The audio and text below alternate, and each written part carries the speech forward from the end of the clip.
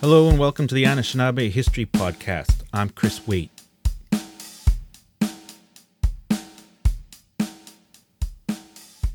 I used to live in a place in central British Columbia called Williams Lake. They are in the news in the last couple of days because there's a First Nation community on the outskirts of Williams Lake that exists because 160 years ago, the indigenous people of that region were pushed from their traditional lands into what is now the reservation. I used to live in Williams Lake. I graduated high school there. I spent a few years living in that area. I know it quite well.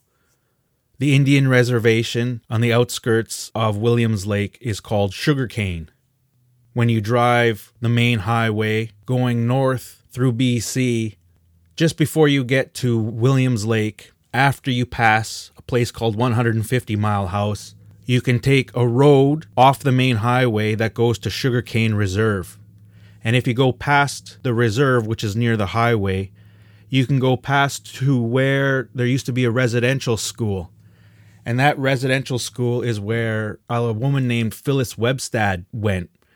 And if you're familiar with the Orange Shirt Day remembrance, with a slogan that says every child matters, that began there at that reservation and that residential school because that lady was forced to change her clothes and never saw her special orange shirt again. So Native people, a lot of Native people, probably most, in Canada will wear orange in September for when Native children were taken to the schools and forced to assimilate.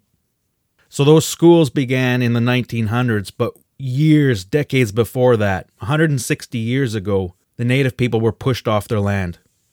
British Columbia has a lot of history with regards to colonization and the treatment of Native people.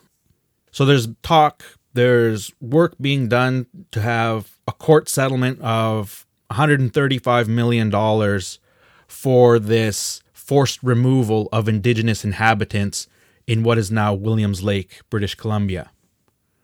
And like I said, I lived there. And down near the train station, down near the old main road, which is near the river, which flows into the Fraser River, there's a plaque that says, in 1920 or thereabouts, Williams Lake was incorporated as a town. That's all it says. It doesn't mention the forced removal of the original inhabitants. And I graduated high school there, and these things weren't taught in school there. Reconciliation takes a long time, but truth has to be spoken before the reconciliation occurs. And in this area, in this region, the truth is there was forced removals that was purposefully left out of the Canadian high school curriculum. And I know because I lived there and I went through it.